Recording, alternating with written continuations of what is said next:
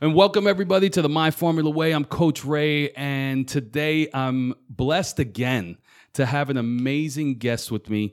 She is an individual that I've been watching for a long time and connecting with, and we actually have the same exact birthday, which is so crazy. We actually born on the same day, and her name is Isabel Rojas. She is an author. She is a mom, she is a wife, and she's an amazing professional in Orange County. And just so you can be aware, her books of what she's put out are right here for you to see. The first one is Parenting from Broken Pieces. She Heals, and 21 Days of Healing, which goes in alignment with She Heals. It's so important for people to understand what she does and the message she's trying to get out there. And you can find her at Isabel Rojas. On Instagram under Isabel the author. The author, there you go. My website is isabelrojas.shop. And Facebook, just Isabel Rojas. Awesome. Well, welcome to the show, and thank you for being here. I really appreciate it. Thank you for having me. I'm really excited that you thought of me. And yeah, we share the same birthday. That's crazy. That is wild. That's crazy. That is wild. Same year, same day, and probably in the same. Maybe we were even in the same hospital. I don't know. Einstein Lincoln Hospital. Oh, Lincoln. All right, so one side of the Bronx, the other side. South Bronx, yes, South Bronx. BX. Yeah, man. Lincoln Hospital. Definitely, man. Yeah, I've been watching everything you've been doing as well, and just really intrigued that you're in alignment with, we always got to be careful what we say yes to, right? Absolutely. So I always say you're in alignment to the mission. Yeah. So, yeah. I appreciate that. No, it's a blessing. And so, what we talk about in the My Formula Way is going into your journey, going into your story, but then leading into health and wellness toward the end. We want to make sure that we capture these messages throughout the journeys, the accomplishments, some of the challenges that you've experienced, so that people can really understand what it takes to become a professional and become, a mom and a wife and everything else. So take us back to growing up in the Bronx, or where, what that was like for you being born and raised there, and going through that journey. What was that like for you? So yeah, my journey began in the South Bronx. I was born in Lincoln Hospital. I have I have three siblings, but during my early journey, my younger brothers, was born way later on. We lived in the Bronx, and ironically enough, when I was 6, they sent us to live in the Dominican Republic with my grandparents. And that there was life-changing. Yeah. Life-changing because I didn't speak the language. I got left back in the first grade because I didn't understand the language. Not sure if you are aware of the punishment in other countries. So I'm going to say that I was a talker. Okay. And I didn't understand what they were saying to me. So I would constantly be the one that had to be kneeling on rice outside with a book in my head because I couldn't shut up. But it was because I didn't understand what they were saying. Yeah. So that was a challenge that first year. And it really made me, how do I say it? It kind of silenced my voice because I was so afraid of always getting into trouble. If I say something, this is, I'm going to be hit or I'm going to put out, so I'm going to be shamed, because I was shameful every day that you're out there with your hands out. Like, just think about it, kneeling on rice and a book in your head. So yeah, that was my experience. Came back to New York when I was about 10 years old. Oh, so now, from 6 to 10, yes, you were in DR. I was in DR. And not that it was all bad. My grandparents tried their best. Some stuff happened that's what Parenting from Broken Pieces stemmed from, some things that happened there to me as a child. And again, not using my voice because of fear. So coming back now, I didn't understand English. So now my language was like, I had to be in bilingual classes. So it was just like a journey. So I felt like I've always had to start over, adjust. So that was tough. That was really tough. And coming back was really, really tough. I'm not even going to say that it was an easy journey. Watching my parents, my father was a mechanic. My mom worked in factories. So they were, we're how do you say? Because I always mess everything up. Latchkey kids, right? Yeah. So, I had my siblings, but I've always felt the need, like writing was like an escape for me. Because now I'm writing, I could communicate, I create these characters, and my English teacher, she was I still remember that lady's name, and I don't remember people's names. Miss Ingerman was my school teacher who really took an interest in me. What school was that? That was PS 86. 86, 86 wow. in Kingsbridge. And she made such an impact because she made my journey back into the United States a lot smoother. So that's when you were 10? Around 10 around years old? 10 years old. Okay. Middle, and then going to middle school, I want to say, our time back then was a lot different than now. And I don't know if you agree. Yeah. Kids have it a lot tougher now. I mean, we had it tough. I'm not going to say that we didn't. We had to walk to school, escape certain things, things that were going on around us that we had to make a choice whether, am I going to be a follower, am I going to be a leader, right? And I've always been fortunate to have been a leader. That was one thing that I've always wanted more in life. You felt that early on? Yes, I felt that early on. I've always wanted to be a leader. I could have gotten caught up in so many things, trust me, even with not feeling like I was enough, because that was something, as a young kid and not having a voice. I could have went a total different way. Because I always say it doesn't matter where you come from. You could have a 2-parent home. You could come from the best, but it's those choices when you're out there in the wild, right? Yeah. And I was exposed to a lot of things. Who wasn't in the Bronx? Yeah. Think about it. That was a crack era. Yep. So many things that you would walk to school and you see the red tops on the floor. And I used to be like, what in the world? And, knowing that, hey, I don't want to go that route. That's not my thing. That was always, that's not my thing. Had some friends that made those choices. And I could sit with people, like I knew a lot of people that, smoke weed and will go to the park. And, back then you want to watch the boys and playing basketball. Everybody's doing their thing. But it was just something about that didn't intrigue me. Yeah. So I'm so thankful that I chose to stand firm. And I didn't judge anybody for that. Because who am I to judge anybody? Sure. I've always said that. That's your journey. That's what you want to do. That makes you happy. That's your journey. But it wasn't mine. So so early on, you dealt with a lot of challenges just in terms of language. Mm-hmm. And language, I think people don't understand, is not just the words being spoken. It's the inflections and the colloquialisms that go on with it and the different dialects and phrases. I'm sure that had to be difficult on the transition between the two cultures of being in DR and then coming here. How did you navigate that? How were you able to navigate getting along with people and understanding that? Was it just very challenging? I don't know what it is about me, and I'm still questioning it. But people are just always so open with me. I think it's because I've always been an observer. I get in, like, even in later on in my career, when you get in somewhere, it's fitting in. Getting in where you fit in, right? And I don't mean that in a way that, let me follow the crowd or whatever, but staying back and observing where am I going to get comfortable at? Let me stand out here, watch for a little bit and see where is it that I want to go. And I think that's what I did with friends. I've always been called the Mother Teresa because I'm always, for some odd reason, it's like, let's just talk about it. I'm an open book. I'm really an open book. I just feel like having that, I've always been very empathetic and didn't really know a name to it till I got older.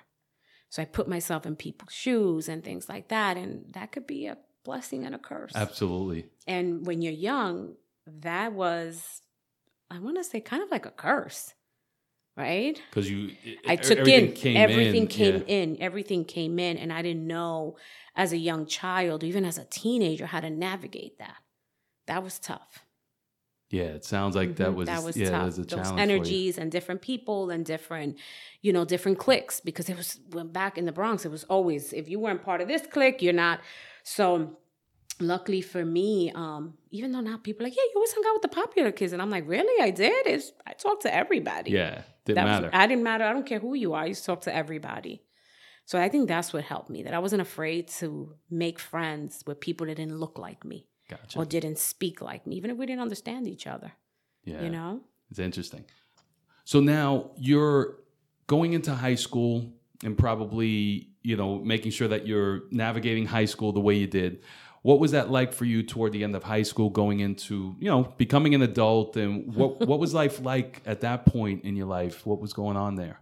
So high school was a very interesting year for me. I had to be honest with my daughter. My first year of high school, I don't know about you, but in junior high school, you weren't allowed to, go outside for lunch. I went to John F. Kennedy in the Bronx, huge school. Mm-hmm. That freedom of, I can go to the pizza shop, to the Chinese store and get lunch. I don't have to eat the lunch that's being served. And that was a problem because I started to cut school my first year, ride the subway to 34th Street. Cut cards started to come in. And my mom, of course, I got my beatings. Cut cards came in, I got my beatings. And then after a while, I never forget my father. Love my father. Have a really good relationship with him. The look of disappointment in his face because he saw what I didn't see in me.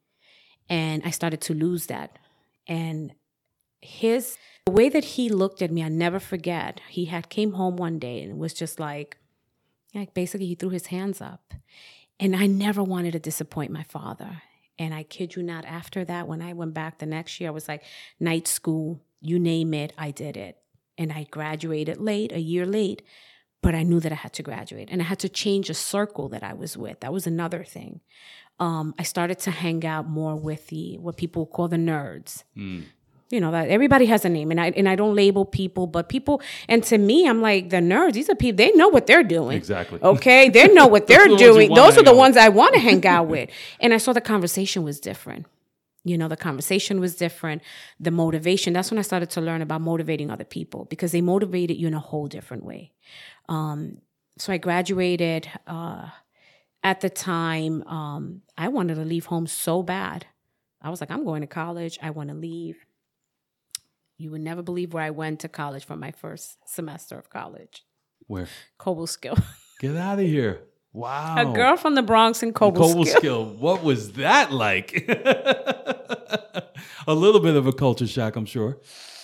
So I don't know if you remember the movie Jurassic Park. Mm-hmm. Absolutely. So my third week in college, we go to see Jurassic Park, and that's where I experienced racism for the very first time. So I'm walking down with a group of our friends. We didn't have Uber or anything like that. You walked. Yeah. So we were walking to town, and this guy comes out on his porch with a shotgun. And he's like, I would not say the word, but he's like, you ends better get away out of my property. And we're like, we're on the sidewalk. We're not on this man's property. We ran so fast. I never forget that. I was so scared.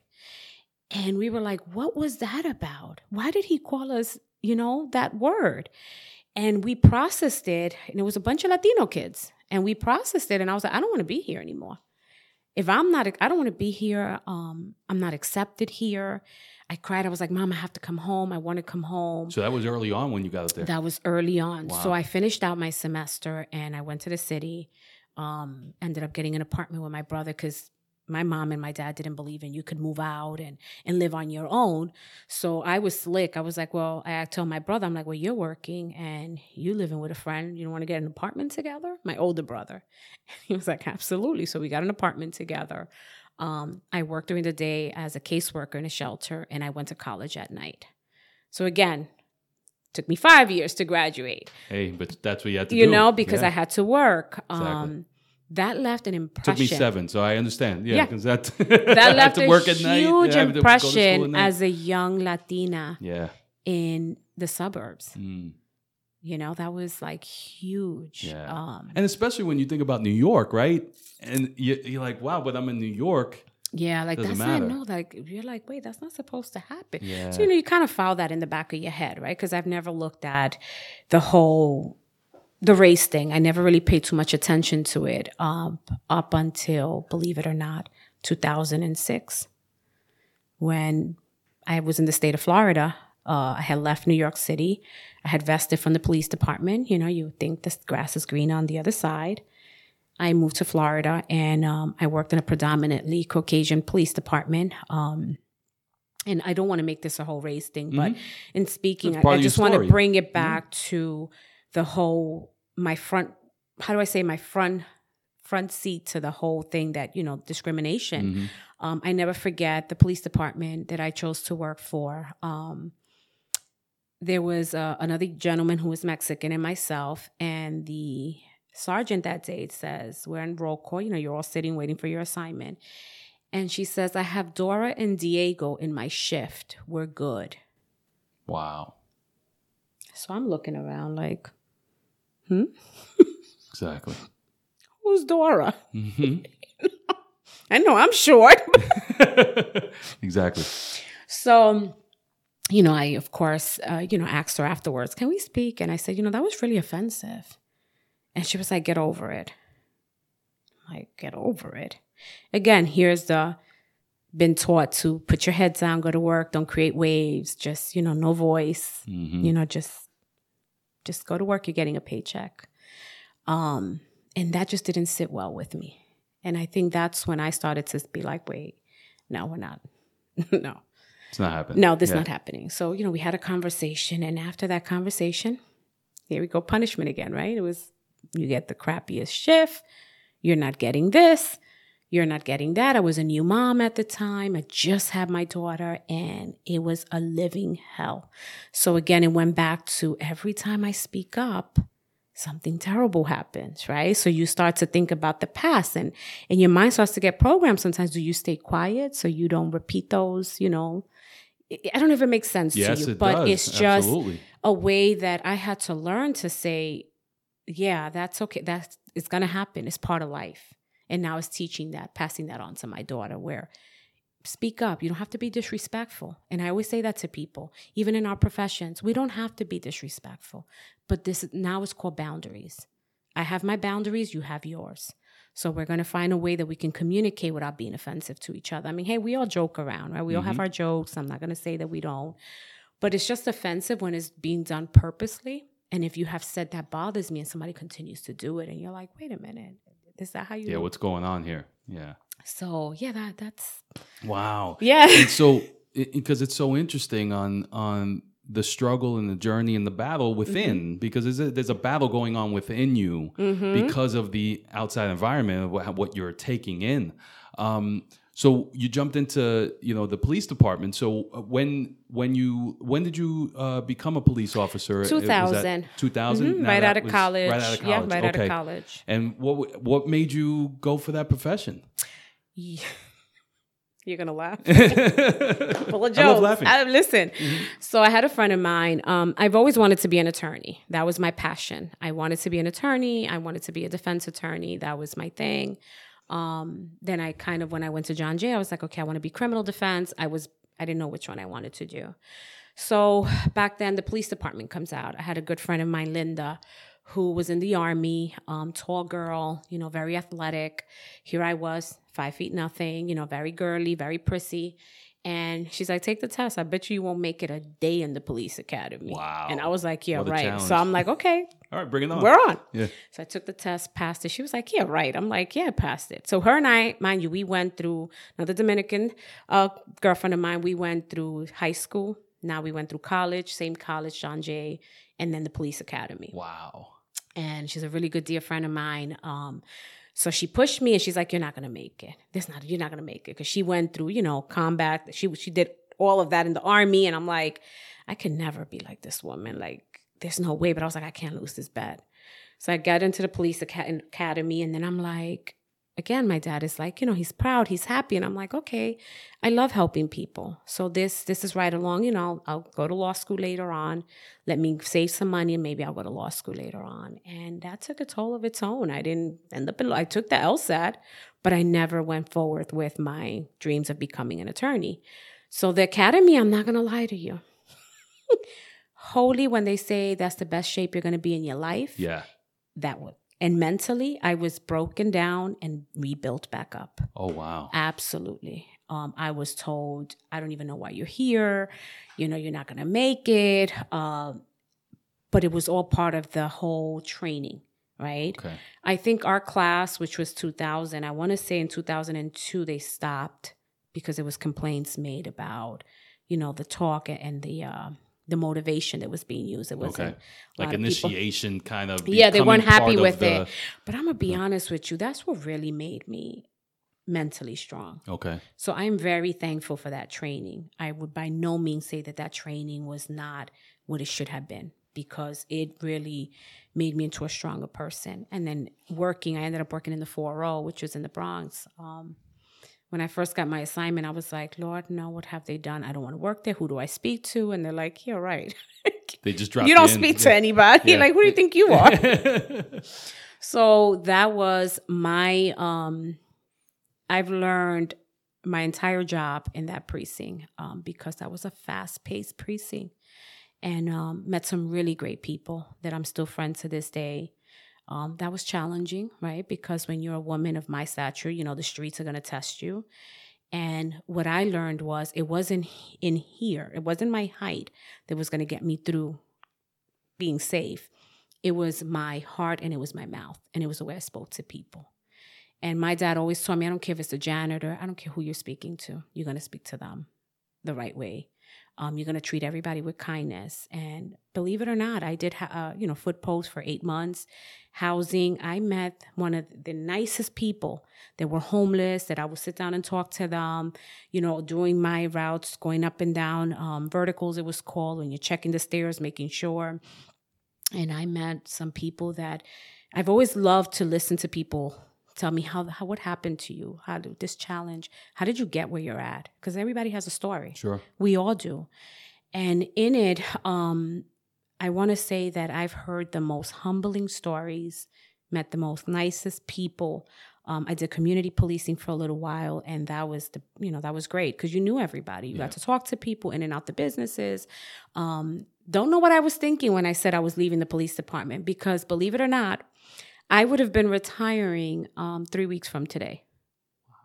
So when did you retire? When did you leave? So I vested. I left in 2005. Okay. Closer to 2006, and I went to Florida. I was lined up. I bought a house over there. So you have the American dream. Bought my house. I was happy. It was so much cheaper than New York City. Got so much more.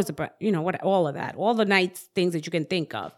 I get there. I had 2 job offers, and I started to get sick, and I'm like, what is going on with me? Maybe I'm tired. Right before I left the job, I worked narcotics, so I put in a lot of hours, I didn't know I was pregnant with my daughter. Wow. Did not know I was pregnant. So, of course, I had to be honest and tell my recruiter, I'm having a baby. I won't be able to take the job right now. But at first I thought that they'll be like, okay, you're already in. We'll just... until you give birth. No, that's not the way it worked. They were like, no, we'll see you when you give birth. So I was like, oh, and other people were like, why did you say something? You could have gotten in. And I'm like, I don't want to get in under false pretenses, because I always say what you do in the dark comes out in the light. And then what? So true. And then what? So yeah, I had to, was in Florida pregnant. And then right after I had my daughter, she was 2 months old when I went back to work. Wow. That was tough. That had to be tough. That's when I learned that I hated being a cop, because her whole first year, not that I loved the job, it was great, but my daughter's first year was a blur to me because I worked midnights. I was a rookie all over again. So it was difficult being a mom, not really seeing her, not missing, the first time she walked, and missing all those important milestones. Sure. And that's when I was like, I don't want to do this. I can't do this, but I knew I had to work. It was my career choice. And so did that lead you back up to New York, or? So what happened was that police department that I first started with, they were about an hour away from my house. I'll never forget. I went and told them, I have to find something closer to home. I have this wonderful opportunity as an investigator closer to home. They did not like that. They were like, nobody leaves this department. And I'm like, what? So, of course, they weren't happy with me saying that I was going to go. They were going to 12-hour tours. I said, I'm being honest, I couldn't handle 12-hour tours with a newborn. I can't do it. It's bad enough that I'm trying to, take care of my daughter, and I don't even have time with her. She's with dad all the time. That as a new mom messes with you. You don't feel good enough. Like, I'm neglecting my daughter, something that I waited so long for. I was 33 when I had my daughter. So I had her late in life. And I was like, everything that I wanted, not to say that you can't be a cop and be a mom. That's not what my experience was different because I started out new again there. And I started out in a place that wasn't welcoming. So that made it a lot harder for me as a new mom. So fortunately, I ended up getting a job with the Port St. Lucie Police Department, which was closer to home. I don't know if you're familiar with Port St. Lucie. It's like home of the Mets. Yep. Beautiful place. But unfortunately, 2010, they were laying off. So they laid off 39 cops. So I was like, here we go. Wow. So I ended up, the market tanked in Florida. I ended up coming back here. And I didn't want to go back to the Bronx. I did not want to go back to the Bronx because I couldn't find, a place. I was like, there's no way we can buy a home in the Bronx. They're just too much. Yeah. And the rents were ridiculous. From when we left, I was like, this is insane. We ended up here in Newburgh. I didn't know nothing about Newburgh. Wow. Nothing about Newburgh. We had a family friend who had a house up here, and she was like, you can rent the house. And, I was like, I'm already accustomed to living a quiet life, so this would be great. And I have to say, I'm grateful that I was embraced in Newburgh. I'm not from here, but I've met some awesome people, I've gotten some wonderful opportunities. I found my calling. Absolutely. Because you always end up, and I found myself in a lot of ways of what it is that I want to do in my time, right? Because we all have our careers and then what we do in our time that we enjoy. Sure.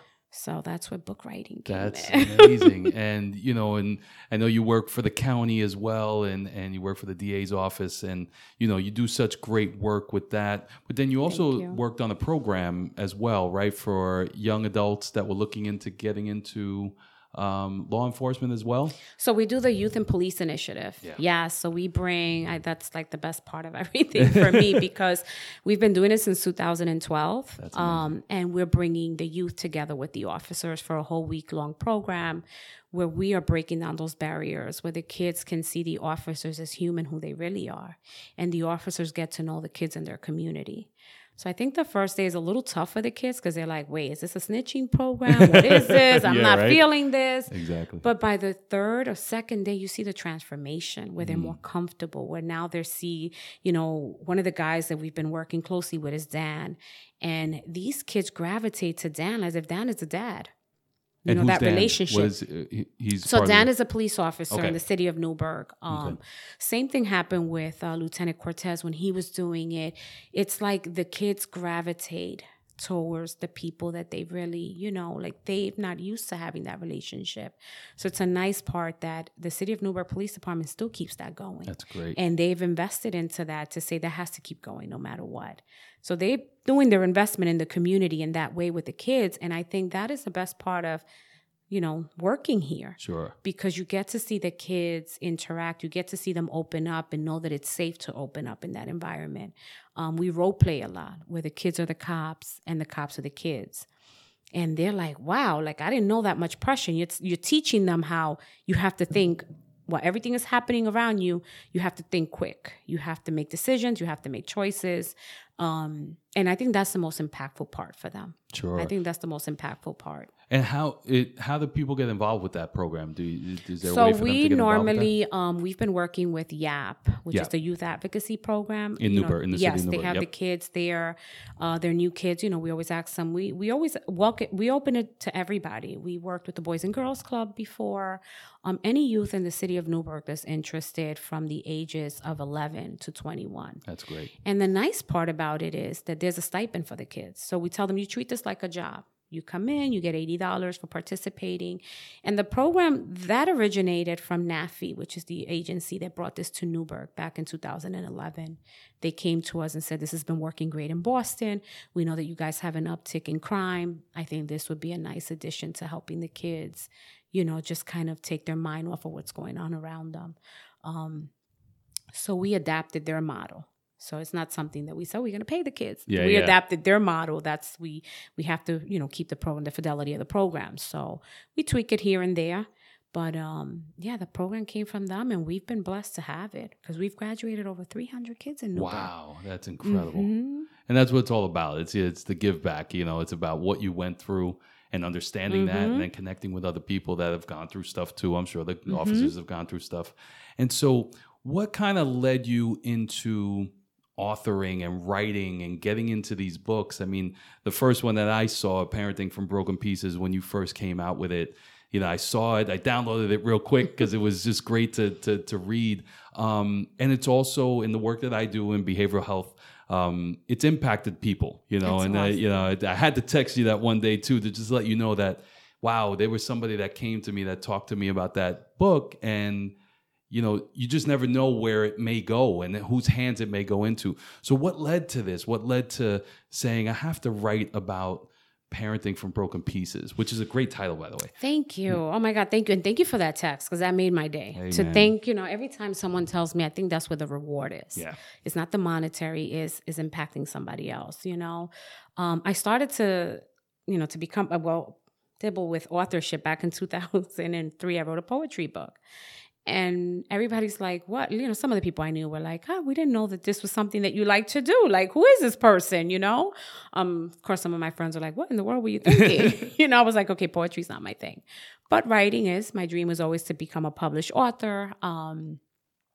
So back in 2018, my younger brother, he was diagnosed with a mental illness. And I think that being in that space of going through everything that we were going through and kind of understanding what was happening to him and trying to find a way, because I'm very hands-on with my family, I'm the one that helps out, and having to learn and now accept this new normal in my family was tough. And it kind of sucked me in. How we talk about mental, spiritual, and all of that, and it's so important to find an outlet. Absolutely. Writing was that outlet for me. And I have had conversations, and it just brought it back to I had conversations with other moms. And we always were like, there's no manual. We come from this, we come from that. How do we raise healthy children, So all of that, I called a couple of my friends, and I was like, look, I have to get this book. This is my gateway right now. And it was calling you. It was just like, we have to write about it. Okay. If we don't start, I knew a friend of mine who suffered through mental illness, and I called her and I was like, can you walk me through this of what is happening? Because although in my field of work, I came across it a lot of times, but coming across it and being your normal, living it with a person that you love, seeing them become somebody else, that's tough. That's tough. That was so tough. And it was like, I wanted to talk to people that were experiencing the same thing. How did you get through it? And she said to me, it's such a shame that it's so taboo and that we are mistreated and we're great people. And I said to her, I'm thinking about this book. I'm thinking about writing. We didn't have all the tools growing up. And I'm just thinking about writing. And she's like, do it. But you can't put my real name. And I'm like, okay, I'll respect that. Sure. And she's like, I have no problem. She's like, because I'm not ready to tell the world my story. And I said, are you sure? If you're not ready, that's okay. She goes, no, I'm just not ready to tell the world my story.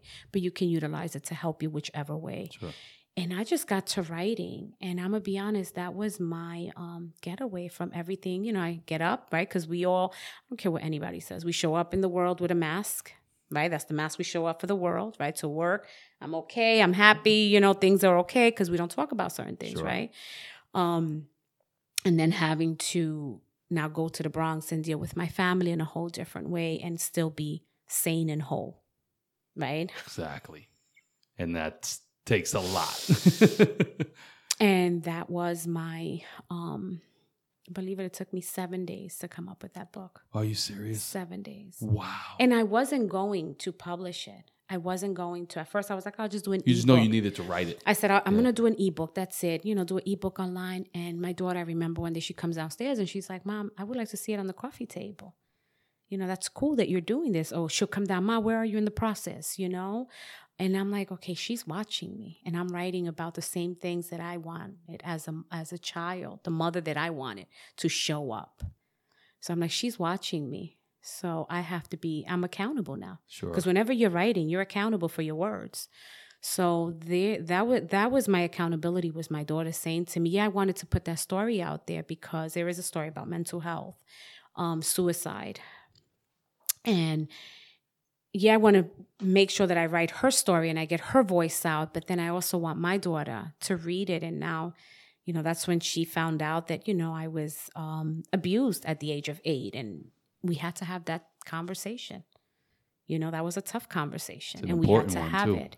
And all of that just brought on emotions, because I think that what happened to my brother was a nervous breakdown, complete nervous breakdown, just going, and not taking care of himself mentally, physically.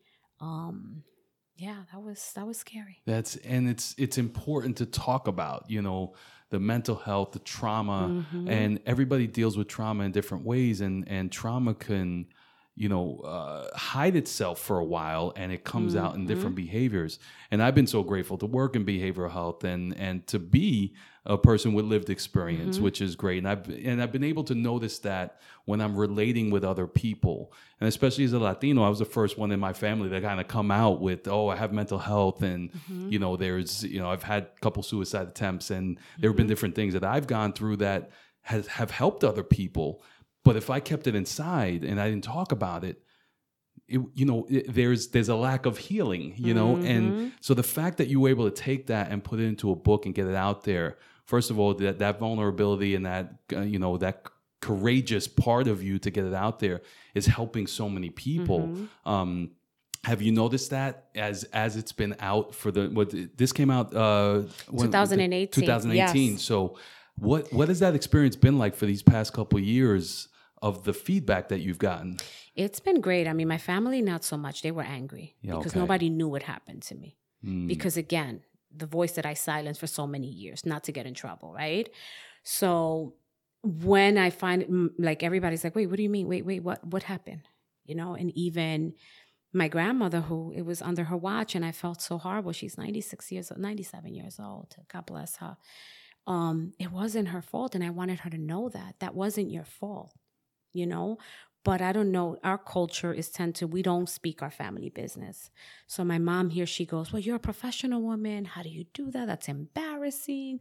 And I'm like, Ma, it's not. Because if I can help somebody, I'm okay. That's what it's all about. And, that's what led also to She Heals, having those conversations with my girlfriends. We're all professional women talking about things that we suppressed for so long. And the feedback, I'm going to be honest, I get DMs. The people, you'd be surprised. I've done workshops in the Bronx. I've gone into shelters to do these workshops, and these women are pouring their hearts out. It's like, I have a workbook session in the book. So I had someone send me, she's like, I need extra pages just to write, because the purpose of it was thought-provoking questions. To get it out. Let's start working on it, because people say therapy is like, it's for crazy people. No. And I'm like, get that out of your head. Yeah. Sometimes you need someone to help you figure things out. Absolutely. And I tell this a lot to young people. It's okay to say need therapy. It's okay to start working that out. Now, don't let it happen later on and it comes out in a whole different way where you have no control of it. And I believe the next generation is getting that message earlier and better than our generation, I believe. Our generation is more like, we can't really talk about it, or we got to keep it inside. But I've seen the next generation really open up quicker than us, which I'm so grateful for. Absolutely. I think that this next generation, I sit back and I'm like, wow, they're so courageous. Yeah. They're like jumping into things. They're leaping into things. Their faith is just huge. They're like, I'm going to try this. They're a lot more daring than we are. And they're teaching us, which is great. And they are teaching us. Yeah. I'm learning so much from certain groups of women that I've been around that they're young. And I'm like, wow, that's awesome that you're doing that. I wish I had the courage at your age to go against the grain in that sense. And you're creating a space for those conversations. So what's your age range that's been coming to you? Has it been more your age group or younger? What have you been experiencing? I am 46 years young. I know your age. About to be 47. Which is beautiful. So I want to say that I started to see more women in their 20s opening up. Okay. When it comes to in the She Heals, you have mental health, you have trauma, things that have happened to them that they've never spoken about, and then women in their 50s and 60s. Some of them are like, what are you doing? Take that to your grave. And I'm like, you can't. Yeah. You cannot take it to your grave. And it was just so important to me because I think that in She Heals, we excluded men. It was just a group of my really closest friends. Mm-hmm. And I got such a response. We did an event in the Bronx, and I never forget, there was a gentleman, when they talked about the abortion topic, tears. That really, I was frozen. Like, I was like, wow.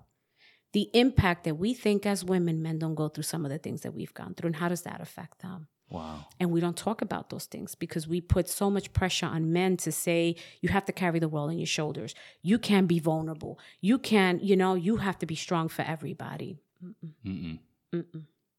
Mm-mm. That's amazing. Mm-mm.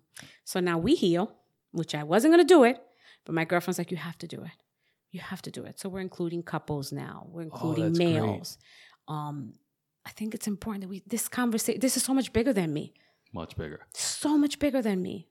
So much bigger than me, but it's needed because our generation, this wouldn't be happening. No, not at all. Everything was perfect, right? I was taught to be like, oh, everything is perfect. Yeah, make sure everything looks good. Everything looks good. La casa está limpia. Yeah, exactly. And then the dirt is behind the chair somewhere. The junk drawer. Yeah, exactly, the junk. We all got that, right? Yeah. And that's so true. Mm-hmm. That's amazing. That's great that you're doing that project too. We Heal.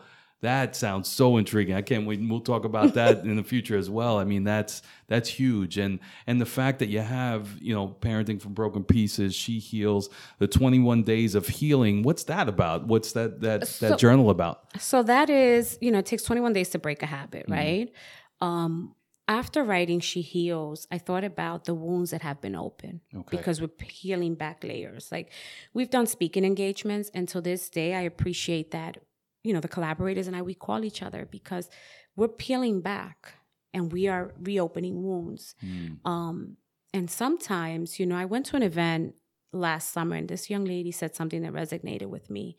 You have to heal so you don't keep bleeding on others. And no matter what you say sometimes, I'm good, we're not. So the 21 days of healing is start doing that work. You don't want to go. I'm not by no means a licensed therapist. I'm not substituting that for therapy, but to start doing your work because I always talk about you have to do the work. You have to do your own work.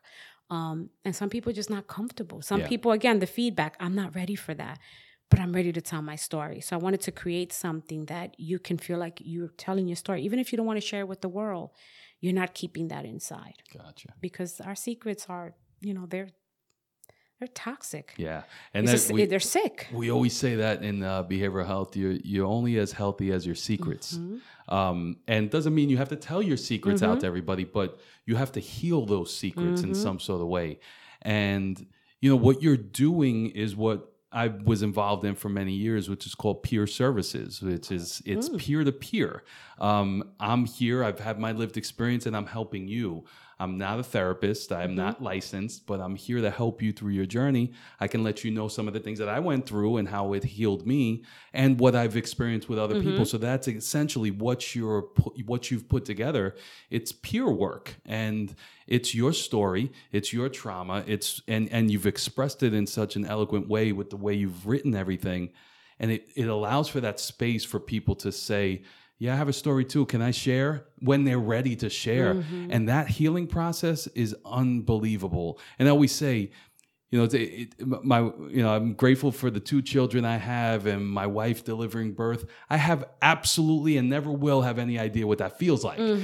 So I can't really relate. I can relate to a certain extent as a father with other fathers, but I don't know what it feels like to have a baby come out of me, And so when you're able to do this type of work, there's so much other healing that's happening in addition to whatever other supports that people are getting in there, whether it's therapy or whatever the case may be. But so grateful that you're doing what you're doing because it is so important. And yeah, you have another career with this. I'm sure it's gonna blow up eventually. I'm sure it will.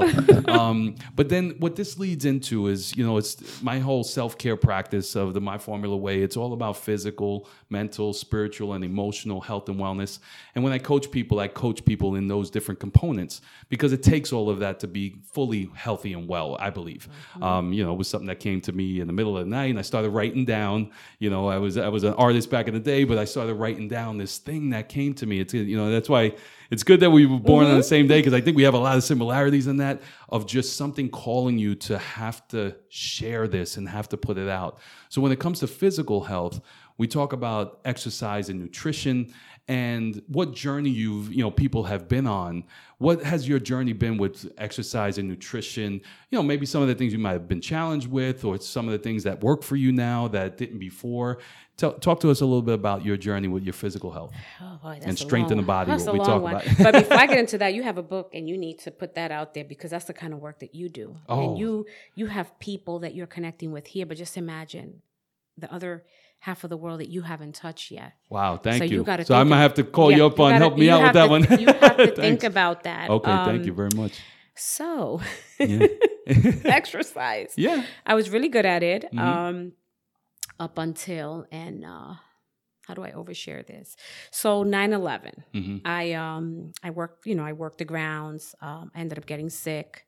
So I have a challenge now when it comes to running, walking up the stairs. So I've packed on some weight. Treadmill. Of course, my doctor's like, treadmill. I can't do the things that I used to love to do. Sure.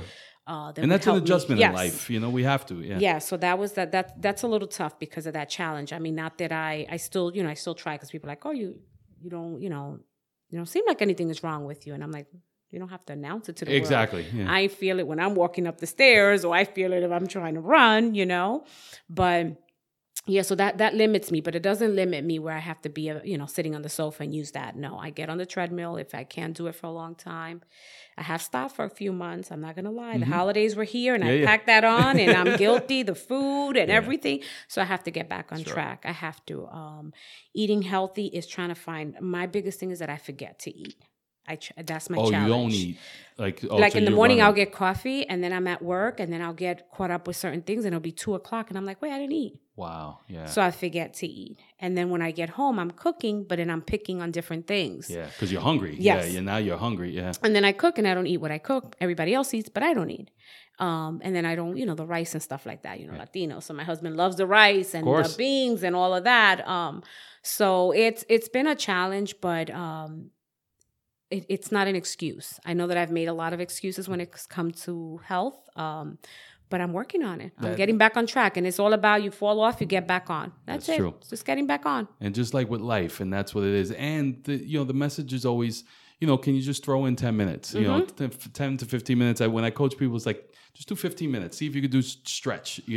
Because a lot of times as we age, I can't. I wish I could do the things like when I was 20. I can't, and I've realized that in my workout routine, I've had to adjust constantly because I've herniated discs. I have, they have bones that just don't work and muscles that don't work. I have nerve damage on my right side, so I have to adjust to what works for me now, as opposed to what my mind thinks I can do. So that's good. It's good that you're recognizing it, and I think that's the message for a lot of people too. Recognizing that, I need to add this to my life. And whenever I coach people too, I don't try to subtract things from people's lives. I add things to people's lives, and when you use that methodology, it helps you out a little bit more. Like, let me add this to my life, instead of, let me take this away. Because I think in scarcity, it's more about taking away, and then you feel like you're being, you're being deprived of something, and so adding those things to your life is always helpful. So what that leads to too is, and I appreciate you talking about mental health and mental illness that's happened in your family, because it is so important to discuss. And when we talk about mental health, we talk about peace in the mind and how to achieve peace in the mind. We talk about mindfulness and meditation and journaling, which is so therapeutic for the mind. And I really encourage journaling whenever I coach my clients, because it's so important to just let that out. And then we also talk about sleep. Sleep, that's just the underlying thing that a lot of people don't pay attention to.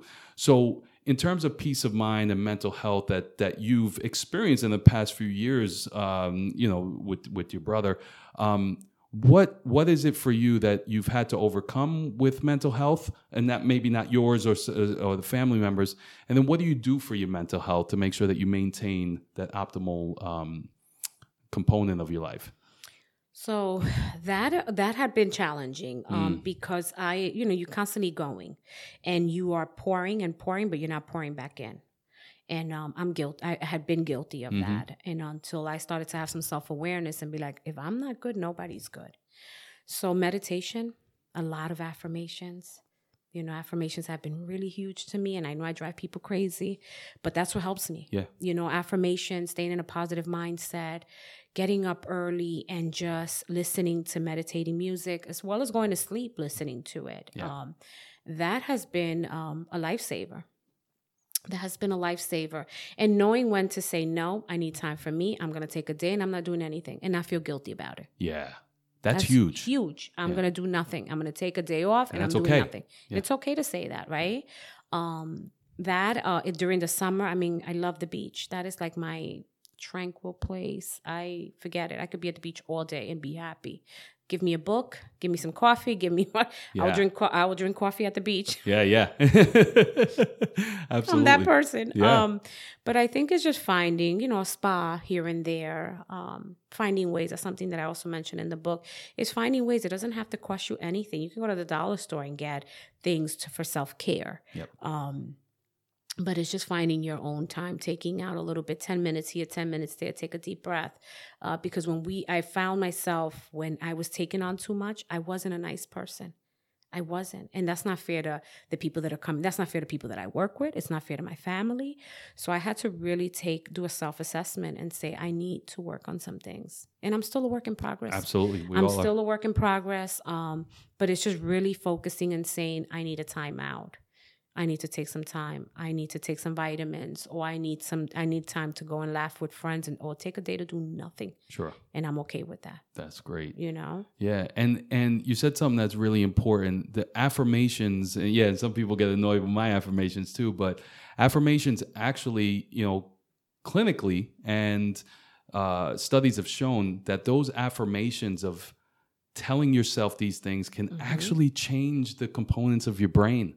So by saying that, you're actually able to manifest that, because the brain doesn't know the difference between something that's actually happening and something that you're putting into your mind. I teach visualization as well, to visualize what it is. And you said it right there. Those affirmations are so important, and keep saying them to yourself until it becomes that reality. And so that's great that you're doing that for yourself, because I'm telling you, people really need to understand that that's really real. And what that leads to also is then freedom in the spirit. So I talk about spiritual health, not so much religion, even though people, follow a religion. Some people do, some people don't. But following religion into the point that it cultivates your spirituality. So spiritual health, I look at it as inspiration and believing in yourself and cultivating creativity and expression and like playing and having fun, like just having that jovial part of your spirit that's alive. What are some of the things you've done to kind of be inspired and believe that you are here for a reason?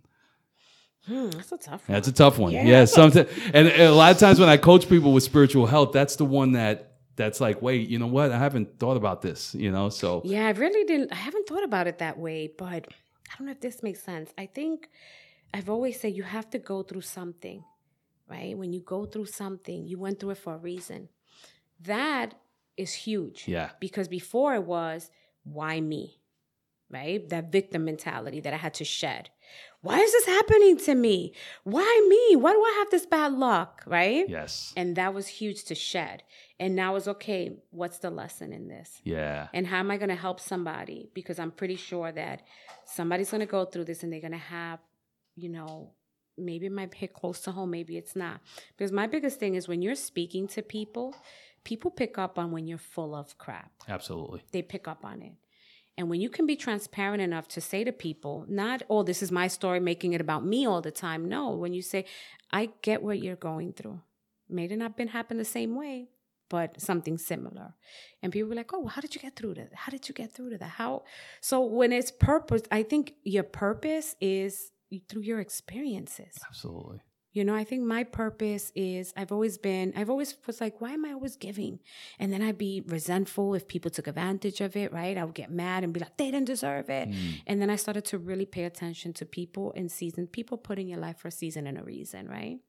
And I started to really pay attention to that and say, okay, this happened for this reason. I might have not had finished my career, right, in law enforcement, emerging the way that I wanted to. But now I'm doing this and I found this, and this is my purpose. Sure. So it took me losing some to gain, to find my purpose. A lot of us go through life and don't know what our purpose is. And that to me is sad. Absolutely. That's really sad when you don't know what your purpose is, when you have that inner conflict with, what am I here for? I still haven't figured out completely, right? But I want to know, I want to be remembered when I'm gone as she put fire under me. She motivated me, you know? That's it. She put, this movement, She Heals the movement is something that I started, and people are like, wait, healing? And I said, healing comes in all different forms. In all different forms, you know? Exactly. Remember that. Remember where you was at to where you're going and where you're at now. Yeah. So I think my purpose is to drive others. No doubt. I think so. Yeah, honestly. I think you found your purpose here. Because, really, the fact that you're talking about purpose, the fact that you've gone through all the things that you've gone through and are able to share this, can't get better purpose than that. Especially I'm sure being a mom and being a wife is a great purpose as well. But this is kind of a legacy purpose that you can give out beyond your family, it's so beautiful that you found that, and your inspiration of creating and putting that all together. Yeah, there's nothing better, I believe. And so what that also leads to is the last component of my formula is about emotional health. And I always coordinate emotional health with love for yourself, acts of kindness, sharing your experience so that you can build that trust. Not only trust with people, but trust in yourself. I know that's a journey for each one of us, is how do you trust yourself and what you're going through? But I think that does take time. It takes a lot of time. It takes a lot of ups and downs. It takes a lot of where do I fit in this world? And I believe you found that in a lot of ways. So what is trusting yourself in terms of loving yourself and really giving to yourself? How has that influenced you in your relationships, like with your husband, with your kids, with the community? What about loving yourself? How's that been for you? That's been a labor of love. Yeah. My topic in She Heals is self-worth. I battled with that for a long time. Oh, okay. Recovering perfectionist, right? Because you want everything to be perfect. Having self-love, in self-love to me is taking care of myself, where before I would take care of everybody else, wouldn't take care of me. I was last for everything. And even with our children, right? I was like, I was taught you're a great mom if you are doing everything for your kids and you're putting them first. Of course you got to put your kids first, but I learned in putting them first, you have to also put yourself first so you can be able to take care of them and be, healthy emotionally and mentally. I think with me, I still struggle with saying, I'm going to put me first today. I do it, but sometimes I feel guilty. You feel guilty. Because you're chipping away at it. That's what it is. It's like that old you and then bringing that new you in. It's a battle. That's a battle.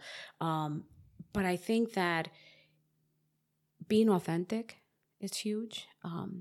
And walk the walk and talk the talk. You can't just be saying to somebody, I'm self-love and I'm this, but you're not doing it. Doesn't work that way. Doesn't work that way. So I think with really showing up as the best way that I can, being empathetic, I think what's really helped me forging relationships, with my husband. Of course, I'm a pain in his butt. Drive him crazy. But in a good way. Yeah, I drive him crazy in a good way. I have all these ideas, and he's like, my God, when are you going to find the time? Exactly. You have a job, but I always say when it's your passion and it's driving you, you don't go to sleep. And it's not work. No, you don't go to sleep. You don't go to, not that you... Yeah. Let me phrase that. No, not that you're not sleeping. But you're working hard at it. But you're working hard at it. 9:00 at night comes, I have to do things when everybody's asleep. I have to do this. Weekends, you have to give up certain things to really work with what you want to work with. But as far as that's with relationships with other people is, I think the more authentic that I could possibly be and setting boundaries, that has helped me a lot with relationships. Because again, when you're taught to have this mask all the time, you're not really true to people. And even with some of my friends that we did this book, I had to apologize because I said, I wasn't a good friend to you during these times of your life.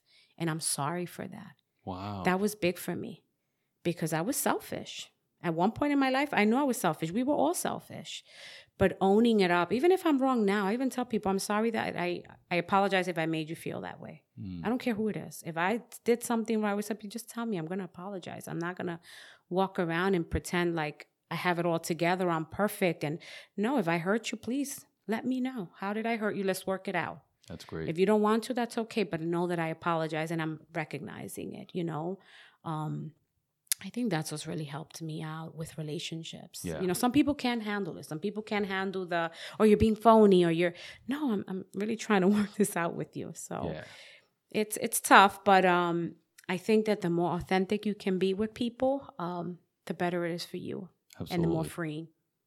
And that's great to come to that self-awareness. I think that's so huge for people to really grasp. It takes time to be self-aware. And when you are self-aware, you're able to recognize, when we do have our own, we all have our faults. And I believe that that's what keeps relationship together, when there's that mutuality, there's that mutual understanding, and not to have any expectations. I think that's one thing I've learned with relationship is, do you have expectations for yourself first? Because if you don't even have expectations for yourself, to have expectations on someone else to fill the void of the expectations you haven't even done on yourself is insanity, So, and I believe that once you have that and that understanding of what am I going to do for myself? How am I going to be? And you're going to be the way you want other people to kind of respond. Not everybody's going to do that, and not to have that expectation, but just being your authentic self and saying sorry when you need to say sorry. And that's I've learned that myself, and it's taken me a long time to learn that, especially even my relationship with my wife. It's like, oh yeah, you know what? I was a little off there, even though I'm the perfect gentleman, but like we spoke about before, far from it. But just getting to that place to really realize, like, I wasn't on my best game right there. I need to work on that. And I think that's what's so important for couples, for individuals to really look at that and work on it. Shedding away the ego. I've had to shed away my ego many times, and knowing that sometimes it's helpful to push me, but a lot of times it's detrimental to me, and it kind of causes more harm than good, Yes. But the fact that you've gotten to that place, I think, is just so important. I think what it is because, you've allowed yourself to express, that expression, to put it out there, has just made you a better human being for yourself, for what you want to see in yourself, the best version of yourself. So, I want to thank you again for, really expressing yourself in the way you have, your story, your trials, your tribulations, the fact that you're helping so many other people along your path. Can't get a better purpose than that, I don't believe. Thank you. I really believe you found it, and it may evolve into other things, but this is definitely a starting point, no doubt. And I want people to be able to follow this. We're going to put it in the liner notes, and we'll make sure that people can find all this. But just tell people again how they can follow you and how they can find you in the different social media and all the other internet stuff.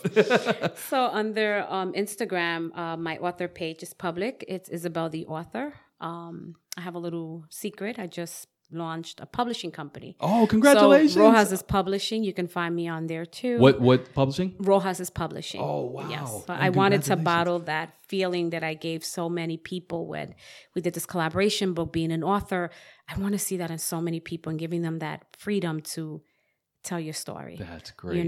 So it could be Rojas, and I'm also in Facebook under Isabel Rojas. Yes. And the website. I'm working on the website for the publishing company, so that should be hopefully in 2 weeks. Oh, okay. Excellent. Yes, but everything else, it's full.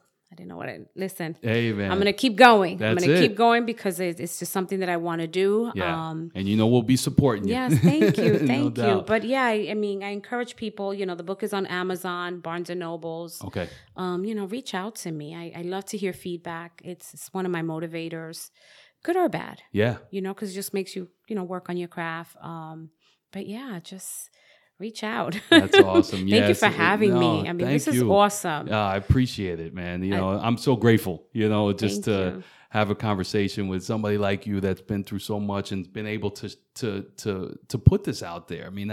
Takes a lot of courage, and we'll just make sure that everybody gets the links. Will be all ready to go. So if people want to check it out, they will. And we'll ask people to share it as much as possible. Thank you. I appreciate that. Sharing is caring. Exactly. And thanks for having the same birthday as me. That's just great. We got to celebrate Taurus this year. is rock. Yeah, absolutely. We're stubborn. But... Yeah, we are stubborn, but we rock. So thank you again, and I appreciate you so much. Thank you. Thank you again. All right.